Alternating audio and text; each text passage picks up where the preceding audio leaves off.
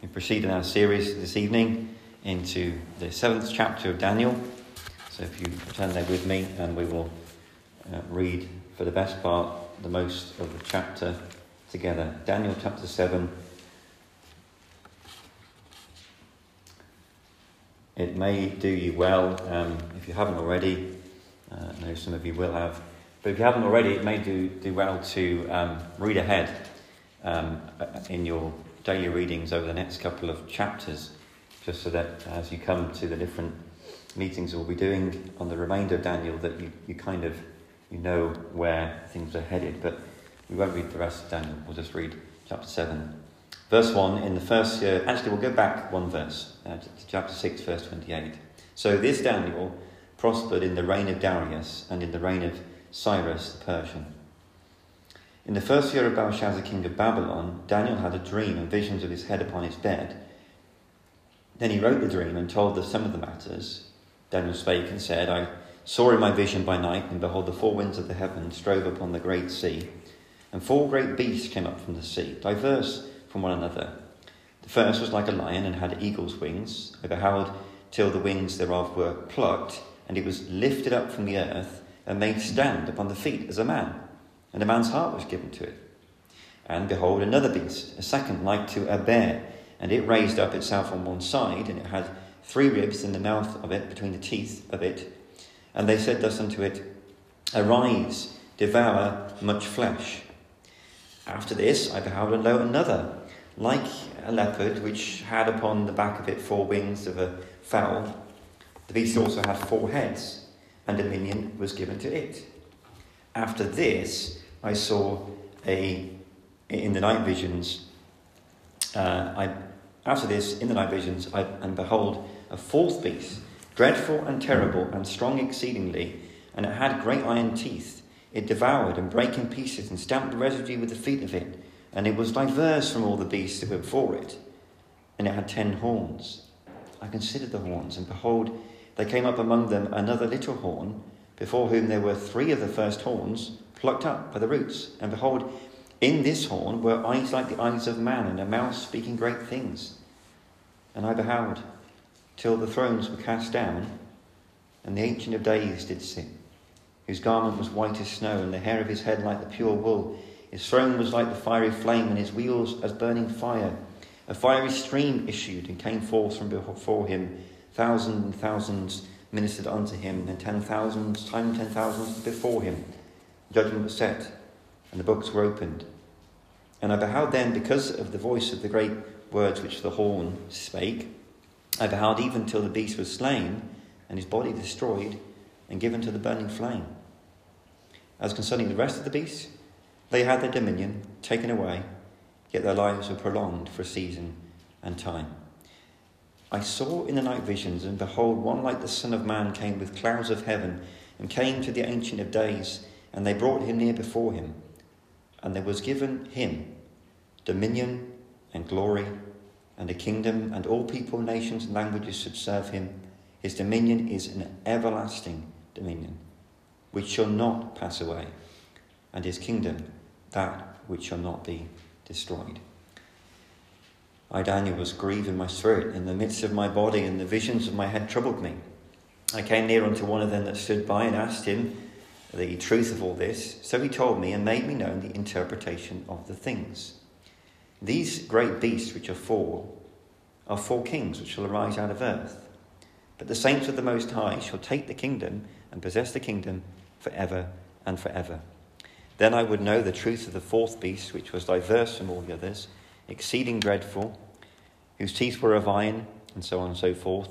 Verse 28, thus he said, the 4th beast shall be the 4th kingdom upon earth, which shall be diverse from all kingdoms, and shall devour the whole earth, and shall tread it down and break it in pieces.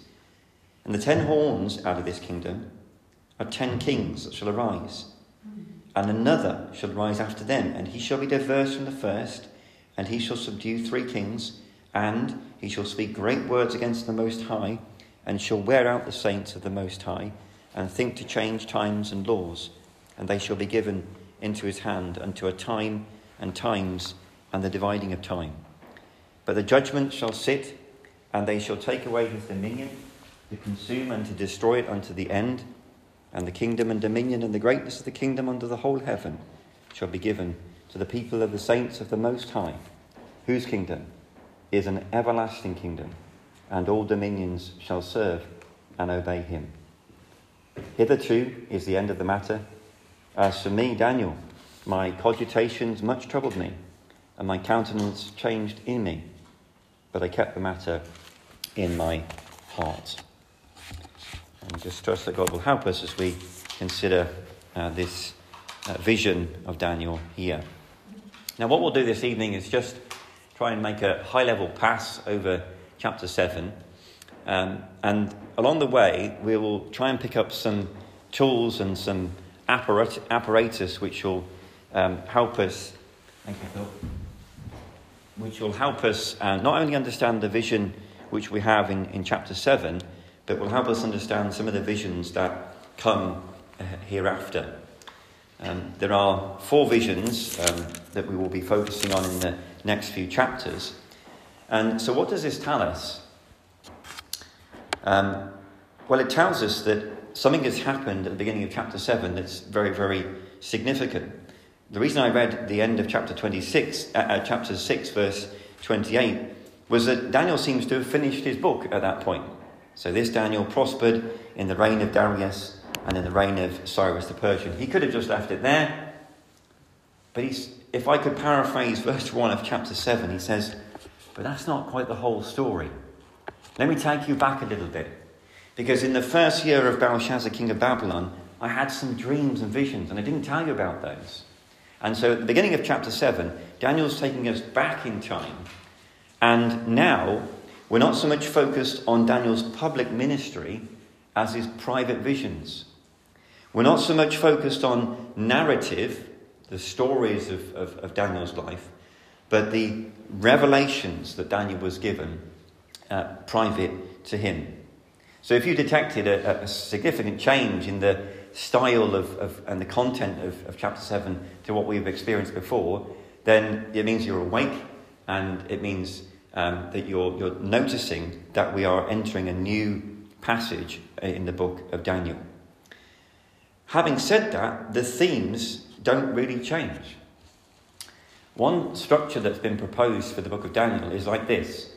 Chapter 2 and chapter 7, they correspond with one another. And chapter 3 and chapter 6, they correspond with one another. And chapter 4 and chapter 5 correspond with one another as well. So there's a correspondence between some of the chapters. How do they correspond? Well, you remember in chapter 2, and as we've just read in chapter 7, God is revealing things. In chapters 3 and chapter 6, God is delivering people. And in chapters 4 and 5, God is humbling people. In chapter 2 and 7, God is revealing things through Daniel based on Nebuchadnezzar's vision. In chapter 7, God is revealing things to Daniel in Daniel's vision. In chapter 3 and chapter 6, God in 3 is delivering Daniel's friends out of the fiery furnace. And in chapter 6, God is delivering Daniel out of the mouth of the lions.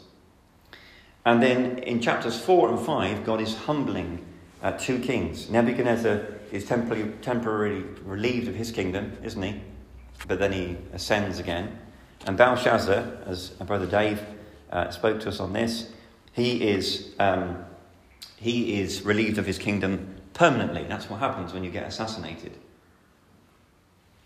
So there seems to be a structure, and I know various people have proposed various structures, but what's interesting about this structure of 2 and 7, 3 and 6 and 4 and 5, is that at the centre point of this structure, what is God doing? He's humbling. He's humbling kings, and he's bringing men down. And so this really is these are some of the themes, aren't they, that we've been uncovering in previous weeks, that God is revealing. He's able to reveal things to us because God's vantage point is completely different to ours. He's able to deliver his godly saints from all the turmoil and the churn of nations that our brother Phil spoke to us about and that we've been touching on over the past weeks. and he's also able to humble these kings. What did Nebuchadnezzar say at the end of chapter 4? You read it. He is able, for those that walk in pride, he is able to abase. So God is able. He is able to abase. Even if you're at the top of your game, God can bring you down. And depending on what you do when he brings you down, will depend on whether you stay down or whether he elevates you again to a position of responsibility. So the centre of this structure that we're building here, which I find very compelling, I think Dr. David Gooding, or the late brother David Gooding, he found this very compelling. He has his own structure, which some of you might have been looking at. But he does find this very compelling. And what it means is at the centre of things is that God is humbling men. But there's a change in chapter 7. There's a new revelation, or an enhanced revelation. And it is this, that in the midst of all this churn and turmoil, ascension of kingdoms and elevation of kingdoms and kingdoms brought down, it's not just that God is sovereign and like a stagehand, he's sort of moving things around sovereignly in accordance with his will. What we see in chapter 7 is wonderful. This God, who is the sovereign, who is working behind the scenes. We saw that in Esther, didn't we? But this God, he actually comes in to this churn. He comes into this turmoil in the person of the Lord Jesus Christ. And he establishes his kingdom, which is everlasting. And that is why when the Lord Jesus is in front of a human judiciary, in Matthew's Gospel, Matthew 26, I'll just read it to you, you don't need to turn there. When he is before a human judiciary, he actually quotes from Daniel chapter 7, verse 64. Jesus said unto him, Thou hast said, nevertheless I say unto you, hereafter shall ye see the Son of Man sitting on the right hand of power and coming in the clouds of heaven. A direct quotation from Daniel 7. The Lord Jesus is standing before the power and the might of his day. And if you like, the books are opened. But it turns out, as those books are opened in front of Jesus Christ, that no witness is to be found to find him guilty. And so the question goes out, and the answer comes back from the Lord Jesus. There's going to come a day when the Son of Man will be where you're sitting. And he will be the judge. And your kingdom will be brought down. And the books will be opened there. And witnesses will be found, as with Belshazzar. Witnesses will be found to the effect that your kingdom is your life and your kingdom is lacking. It is wanting. You've been weighed in the balances. And that is what we have in chapter 7 of the book of Daniel. So a very different or an enhanced revelation of the coming of this sovereign God who is working, yes, behind the scenes, but there's coming a day when he's about to break into this churn and this scene in which he has been working behind the scenes in. He's going to break in. This sovereign God is going to enter in the incarnate person of the Lord Jesus. So that is just by way of introduction.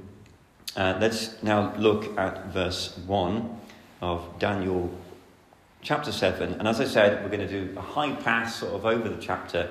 And along the way, we're going to try and go down little rabbit holes that will hopefully give us some useful tools to be able to unpack the remaining chapters of this book, which are all very much like this. They're all full of visions and things which maybe at first are not quite as easy to unpick as the stories of Daniel in the lion's den, which is something you cover in Sunday school. You probably wouldn't cover Daniel 7 in Sunday school.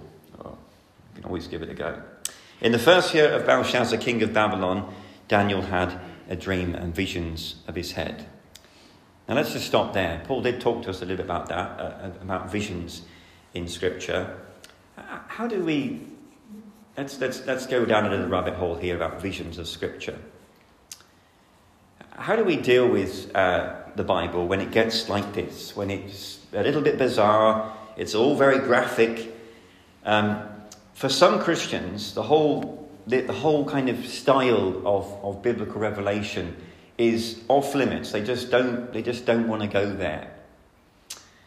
And then there's other Christians who are very nerdy about it. They're like, oh, look what God's going to do. And I wonder if that leader over there in Middle East or that leader in America, I wonder if that's what that's referring to there. And so you have two extremes. One kind of Christian who gets sort of scared by all this and sort of runs away from it and won't touch it. And then the other Christian is just that's all their palate will cope with from the Bible. They're very, very buried in prophetic revelation. Now, I know that some of you have dreams that are weird, and you think nothing of waking up in the morning and telling it to the first person you can speak to. So dreams can be quite bizarre and they can be quite weird. So perhaps this is no different to that. But more seriously, both in the Revelation, where we have this same, and in Ezekiel, where we have the same kind of what we call genre, the same type of content in the Bible. It's not stories now, it's revelation, God uncovering something. Both Daniel and John in the book of Revelation, they do come away feeling exhausted. My King James says in the last verse of chapter 28, my cogitations much troubled me. And John's the same. He's overwhelmed by what he sees. Isn't it good in the sense that God doesn't show us too much of what's coming in the future, because we would be overwhelmed by it all. To see Abraham over here, and to see David, and to see Ezekiel, and to see Paul, and to see Lloyd, and to see all of that in just a tiny little space, and then eternity is this big. It would just be overwhelming for us. But look at what, I'll read it to you, you don't need to turn there. Look at what the Spirit of God says to Daniel in chapter 10. As these visions unfold, he says, in verse 19, chapter 10, he says, O man greatly beloved, fear not, peace be unto thee. Be strong, yea, be strong. And when he had spoken unto me, I was strengthened, and said, let my Lord speak, for thou hast strengthened me. So, if it is that we are to approach these passages of Scripture, which maybe fill us with fear, it's the same kind of fear that we had when we got saved. We saw a righteous God standing over us with his wrath, and we recognized that we were entitled to be condemned from his presence forever and ever. But what did we do? Did we run away from the revelation of Scripture? Was that off limits? It is, sadly, isn't it, for so many. But by the grace of God, what's happened in your experience and mine is, as we see God revealing the horror of our sin, what do? We run towards him. We see his Son at the cross of Calvary, and rather than fearing him and running away, we love him and we run towards him, because he's the one that's come in and intervened in all this churn, and he's going to set up his everlasting kingdom. So don't allow perhaps the tendencies of the flesh to make you frightened of these passages. They should make us be filled with awe, but it's the kind of awe that should draw us back to Calvary. It should draw us back to our conversion, and it should draw us to God, not cause us to be unhinged from him. Think of it another way. This is one of the little rabbit holes. I told you we're going to go down some rabbit holes this evening. It is strange that some passages are off limits. Do you think that is of the Spirit of God, when you feel like that about the Word of God? I think when you think about it like that, the only conclusion is no, the Spirit of God would have me enjoy all of the revelation. And the sad thing is, if you didn't read chapter 7 of Daniel because you got through the first verses and you ran scared away, you'd miss the later revelation of the Son of Man, which is the Lord Jesus coming into this scene. So So if there is an inclination in your heart to say, no, I don't like the book of Revelation, I'm not going to read it, it's the revelation of Jesus Christ. You cannot but read it. And it is not to be filled with fear, but knowing these things, says Peter, what kind of people ought we to be? It's interesting, isn't it, in our modern world, that we've invented things to improve our vantage point. So we can use flight to overcome the problem of our finite vision. Tonight we have finite vision. We just know what's going on inside these four walls. And if we were to walk out the front doors, we'd just see a few houses and some fireworks in the sky. Our vantage point is very narrow. But if you take a drone up into the sky, all of a sudden, the invention of flight means that you have a better vantage point. And although you're still human, on a computer screen, you can see all the fireworks across Bury, and possibly, to Thurston and up to Risby, and your vantage point is improved. We can use Google to overcome the problem of finite knowledge. If you know how to use Google properly, you just put your query in, a well-formed query, and suddenly the finite vantage point that you have of knowledge is suddenly expanded by the many billions and zillions of human minds that have documented things on the internet, and many who haven't but have had their works documented, and suddenly we find that we have not infinite knowledge, but we have an improved vantage point. Now, the amazing thing about our God is he's able to do that with time. He is literally able to see Adam down here and the very last man that's born over here, and he can see everything. He can just see the whole of time before him. Just like we can with a drone in the sky or our search query in the cloud, God is able to go aloft of history itself and just see everything. Now, is that not another reason to dive into passages of Scripture like this and just marvel at the God with whom we have to do? And this is the God that loves you, and he loves me, and he died for us. How can that be possible? For a God who has this kind of vantage point to deign to come into this world and to bear sin on our account. So visions in Scripture, don't be put off by them. Be drawn to them and see Christ in them and the glory of God in them. Because if you don't, you're missing out. And we know that deep down. But we sometimes buy into this strange idea that visions are off limits. Visions of his head upon his bed, verse 1. Then he wrote the dream and told us some of the matters. So Daniel's just giving us a digest, really. He's having this dream. He's not going to give us, a 50 volumes of what he saw. He's just giving us some of the matters. We don't have all the details here.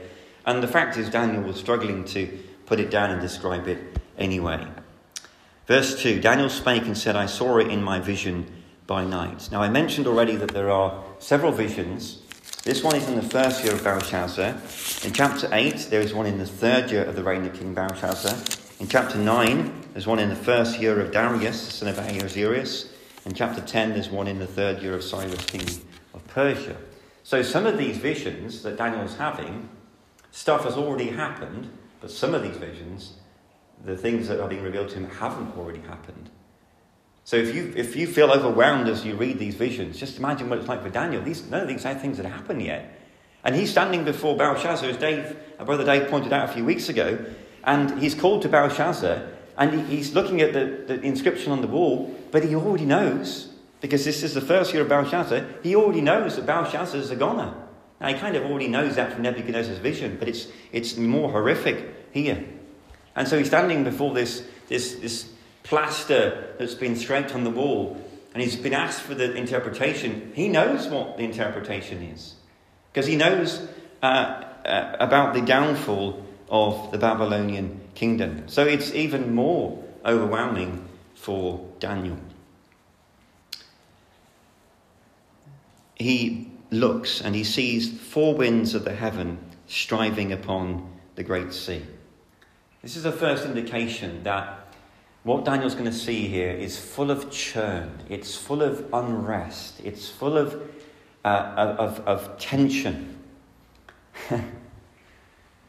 Very appropriate, isn't it? This world is just that. And in our modern world, especially here in the West, we've done a great job at flattening out all the unrest of the sea. We have car insurance, and we have breakdown cover, and we have painkillers. But really, if we were to wake up and to see this world through the eyes of eternity, we would realise that what we've done in our Western world and what God has blessed us to do, I'm not saying any of these things are wrong, is we're just really painting over the cracks of a world which is fallen and is reigned and ruled by ungodly men, for the most part. The unrest upon the great sea. And 4 great beasts come up from the sea, diverse from one another. They're very, very different, these beasts. So let's take a look at these animals. Now, let me go down a quick rabbit hole, which is animals in Scripture. It's interesting, the book of Daniel is full of animals. Obviously, Nebuchadnezzar becomes a beast in chapter 4. Daniel and the lion's den in chapter 6. We've got 4 beasts here in this vision. And in next week's vision in chapter 8, there's a ram and a goat. So animals are used in Scripture in a variety of different ways. We have to interpret them in the context that we find them in.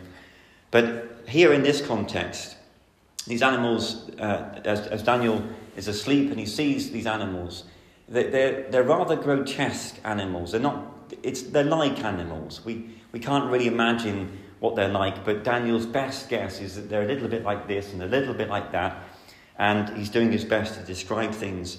But right back as far as Eden, animals are associated with a subhuman kind of form of power and of a grotesque nature. So it's the serpent that comes, probably a real serpent by all means. But then animals you have dragons and you have animals often used to convey evil. And of course, in our Western world, we can put animals, we either have domesticated animals, which are lovely, and we cuddle them and we feed them and we pet them. And we have animals behind glass windows, which means we can be in close proximity to animals, or we do when we're allowed to go to zoos anyway. So animals are kind of, and then we have stories like the 100 Acre Wood and Christopher Robin. Animals are just cuddly toys. So animals for us aren't really perceived quite the way they probably would in Daniel's day. Animals were alive and well in the land, and you could come across lions and bears, and they were dangerous animals. There weren't so many domesticated animals back then. So it's a very appropriate imagery that the Spirit of God inspires in Daniel's vision of these 4 kingdoms that are evil. They're not cuddly at all. They're metaphors for these ungodly kingdoms. Enough said about that.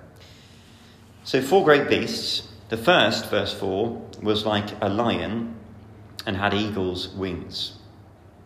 Lion is the greatest animal of the beasts, the king of the beasts, if you like, and the eagle is the king of the air. But notice this beast, he has his feathers plucked off, the wings plucked off. So he's no longer like an eagle anymore. He's just like a lion. And then he's lifted up from the earth. So he's kind of elevated. And then he's made to stand upon the feet as a man. He's kind of given a kind of a man kind of human form. And a man's heart was given to it. Interesting. The next beast is like a bear. A little less elegant, perhaps a little bit more lumping around. Not as elegant as the eagle and the lion of the first beast. It raises itself up, it tries to elevate itself, and it has 3 ribs in the mouth of it between the teeth. It's a little bit grotesque, it's devouring much flesh. So what's the interpretation of this? Well, we read it, didn't we? Verse 17. Daniel's given the interpretation. These great beasts which are 4 kings. So we've no doubt what these animals represent. They represent kings, which shall arise out of the earth. Now, do you remember an image in Daniel of 4 kings before? Yeah. Go back to chapter 7. And Ken did reference this when he was in chapter 2. Sorry, go back to chapter 2. Ken referenced this when he was in chapter 2. We have there a single image, but made of 4 different materials, 4 primary materials anyway. You have the head of gold, the silver, and then the brass, and then the iron. And so there is very good consensus that the 4 kings here are corresponding with the 4 kings and kingdoms of the image in chapter 2. Now, why is that significant? And why is it that in Nebuchadnezzar's vision, he sees this elegant image made up of these different materials, but in Daniel's vision, he sees grotesque animals? Well, perhaps we could say this, that in Nebuchadnezzar's vision, he saw it from man's standpoint. Men in their glory and in their honour, although in decreasing glory and honour as you go down the image. Daniel said, you are that head of gold, didn't he? But what Daniel sees is he sees them as God sees them. He sees them as ungodly kingdoms amongst the churning sea. And there is a degree of grotesqueness about them. So much so that when you get to the third beast, you have, in verse 6, you have a leopard, which is the back of it 4 wings of a fowl and 4 heads. It's becoming increasingly weird and obscure. And by the time Daniel gets to the 4th beast in verse 7, he just says, I behold a 4th beast. It's not like anything he's seen. He can't think of any animal that he's seen or any combination of animals that he's seen that this is like. He can't describe it. It's beyond description. It's so hideous. A 4th beast, dreadful and terrible, strong. It had iron teeth. It devoured and brake in pieces and stamped the residue with the feet of it. It seems to be very violent. And he says, and it was diverse from all the beasts before it. So you have 3 beasts which he can kind of describe, and then you have a 4th beast which is altogether different. And did you notice as we read through that Daniel spends a lot of time trying to explain what he sees about this 4th beast? It's different because it seems to be able to give birth to more power. The lion and the eagle, the head of gold, Babylon, as we know it to be, it falls. The bear, the Medes and Persian Empire, it rises and it falls. The brass, which is the Grecian Empire, it rises and it falls. But this beast here, this 4th beast, it rises, it stamps around, it viciously devours all the power around it, and then it gives birth to these 10 horns. And then another horn. And it's just, this beast just seems to be able to spawn vicious power at its will. It's different to the other beasts. It's not just rising and falling. It seems to be able to perpetuate itself. And however much things rise and fall, it seems to be able to spawn another powerful kingdom after kingdom. So Daniel sees these 4 beasts.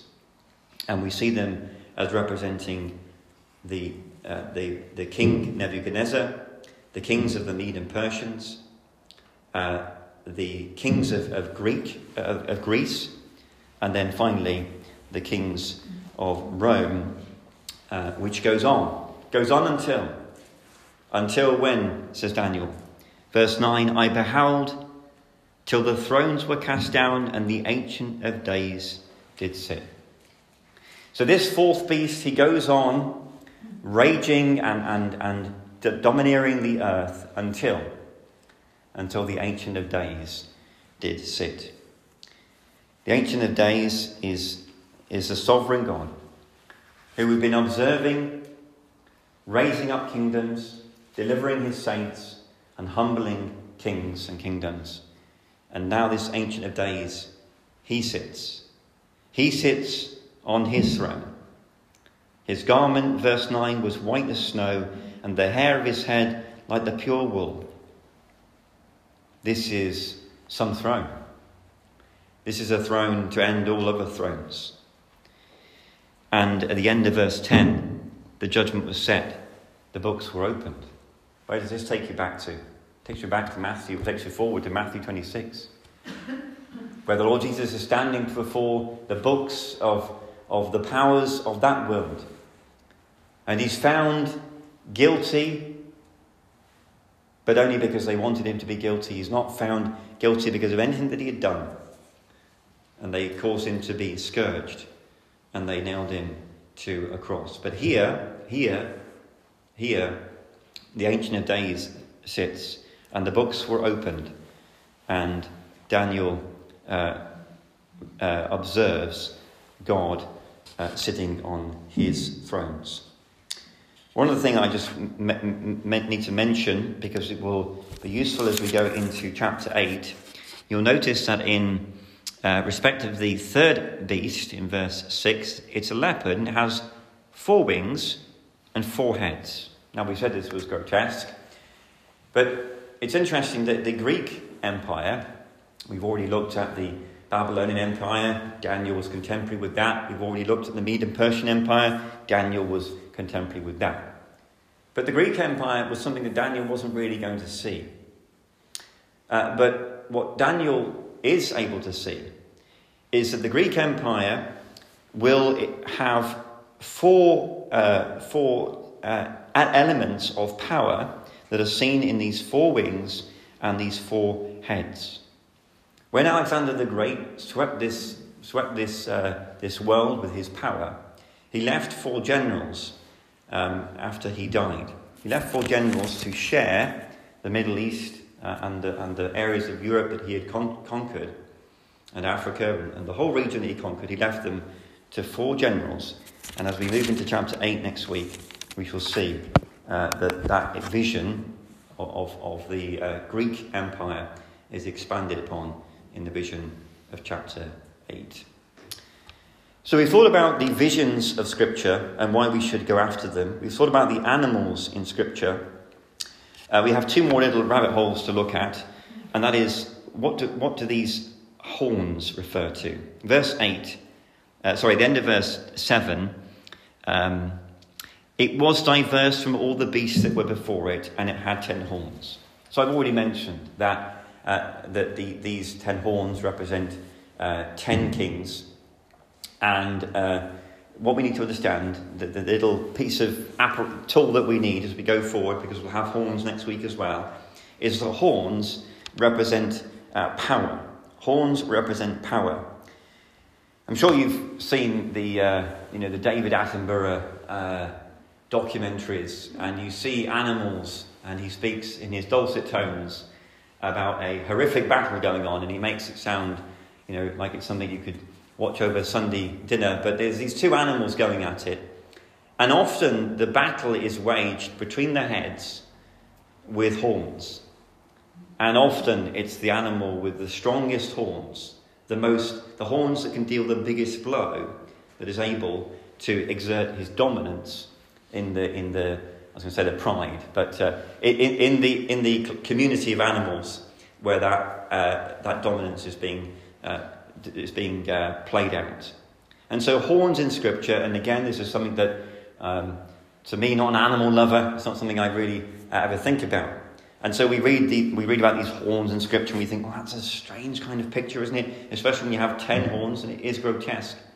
But it simply is speaking to us of the power of this 4th beast. It's not elegant, it's not majestic, it's just powerful.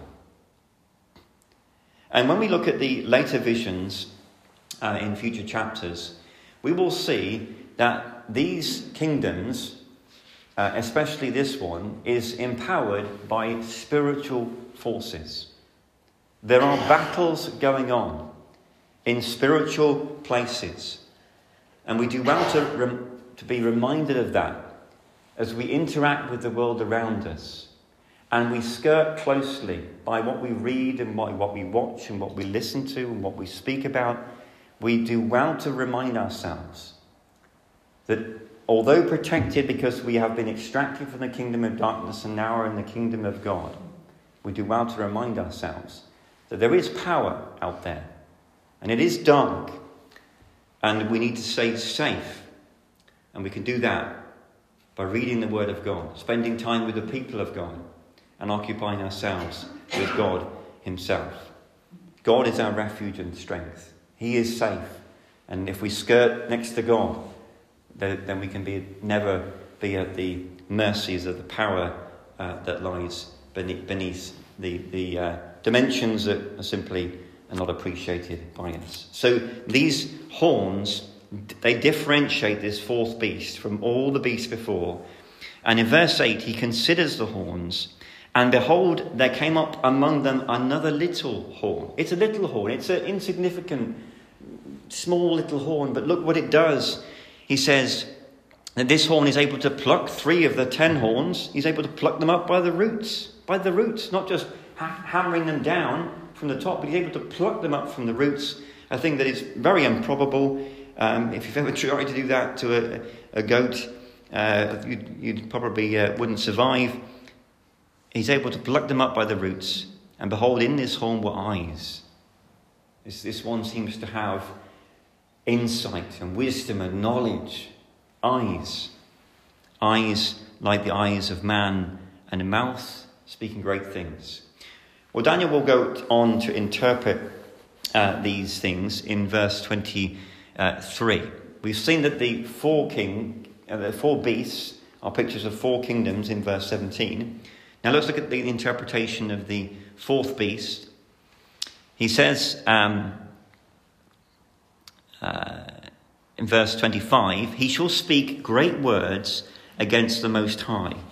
So this little horn that seems to be insignificant, but it's going to rise out of nowhere, and it's going to shut down the power of other kingdoms. He rises up and he speaks directly against God. He's not just now having. It's not just America having battles with America. It's not just civil war. It's not international or world war. This is man against God. This is heading up now to final times. Imagine Daniel is buried in pre-Christ times, and he's seeing this whole vision before him. No wonder he was overwhelmed. He sees this one speaking against the Most High, and what is he doing? He's wearing out the saints of the Most High as well. He's identifying those that believe in God, and he's subjecting them and he's persecuting them. And look, he thinks to change times and laws, and they shall be given into his hand. He's able just to do whatever he wants, make whatever laws he wants. He's able to have power to change almost civilization's existence.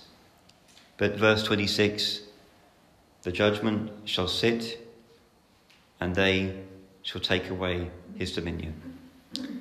And we'll leave it there. Let me just close by one final rabbit hole, and that is kingdoms in Scripture. Kingdoms were accumulation of at least 3 things: material things. So the more territory you had, the bigger your kingdom was. Power, the more power you had, the bigger your kingdom was. And religion. It's very easy to read the book of Daniel and look out at the world out there and say, well, that world is going to a lost eternity, but by the grace of God, we're going to enjoy the intervention of God on this earth, and he's going to set up an everlasting kingdom. And as it says at the end of Daniel 7, we are going to reign with him. But let me talk to you now about the kingdom in my heart and the kingdom in your heart. Because if we learn anything from Daniel, we learn that God likes to bring people down when they are building their own little kingdoms. He just sees them as little kingdoms. He sits in the heavens and laughs. What kingdoms are you building? We accumulate material things, don't we? And we often think that they will make us happy because we're accumulating material things. And we're like Nebuchadnezzar. We say to ourselves, look what I have made, look what I have done. Little kingdoms in our heart. And if our prayer life suffers, if our study of God's word suffers, if maybe we can't, because of the way we've organised our lives around material things, we can't be there where God wants us to be, well, we sell those to ourselves as sacrifices that are necessary in order that we might build our little kingdom. But not only material things, kingdoms are characterized by power. And if you don't believe that you have power, then you perhaps don't estimate really correctly that you do have power. The fact that you can go to your tap in your kitchen and just spin a screw and water comes out means that you've got power. You've got that independence in your house to just have water whenever you want it, whenever you like it. Not everyone has that power. We live in a world where there are human rights, as we call them. And if you look out on the streets of Bury, there are a couple of rough sleepers out there, and they have no power. They have to beg for food. Independence is power. And when you look at, poverty-stricken countries, some places in Africa, for example, you realise actually you have power, but we don't like it. We don't like it. I don't like it when power is taken away. When we have our autonomy taken away from us, it's then we realise that we do have a little kingdom inside us, and it wants to be able to do what it wants to be able to do, and it doesn't like it when it can't do what it's told. It starts with a two-letter word when you're about 2 years old, N-O. And as we get older, we grow, and the kingdom in our little heart, it becomes more and more clever at convincing us that we're trying to serve God, but we'd like to have this kingdom as well. You know what I'm talking about. I'm not talking at you. We're talking about this together. These are things that I struggle with as well. It hurts us, doesn't it? When God humbles us and he brings us low. But may we be like Nebuchadnezzar, not Belshazzar. May we be like Nebuchadnezzar. But finally, religion. The first century's religion is out there in all sorts of different places. It's on there on Facebook and Instagram. People have always liked a following. It's great for the ego. The religious figures of yesterday, the rabbis and the religious heroes have been replaced by celebrities.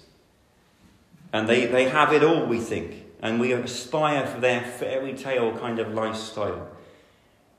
And we hope that people look at us and they think that we're wonderful and they will follow us as well. And we build these kingdoms in our hearts. And it hurts when people don't like us. And they don't follow us. And they don't yield to us. When they won't do what we want them to do. And we have this kind of idolatrous religion within our heart. It's there in the flesh.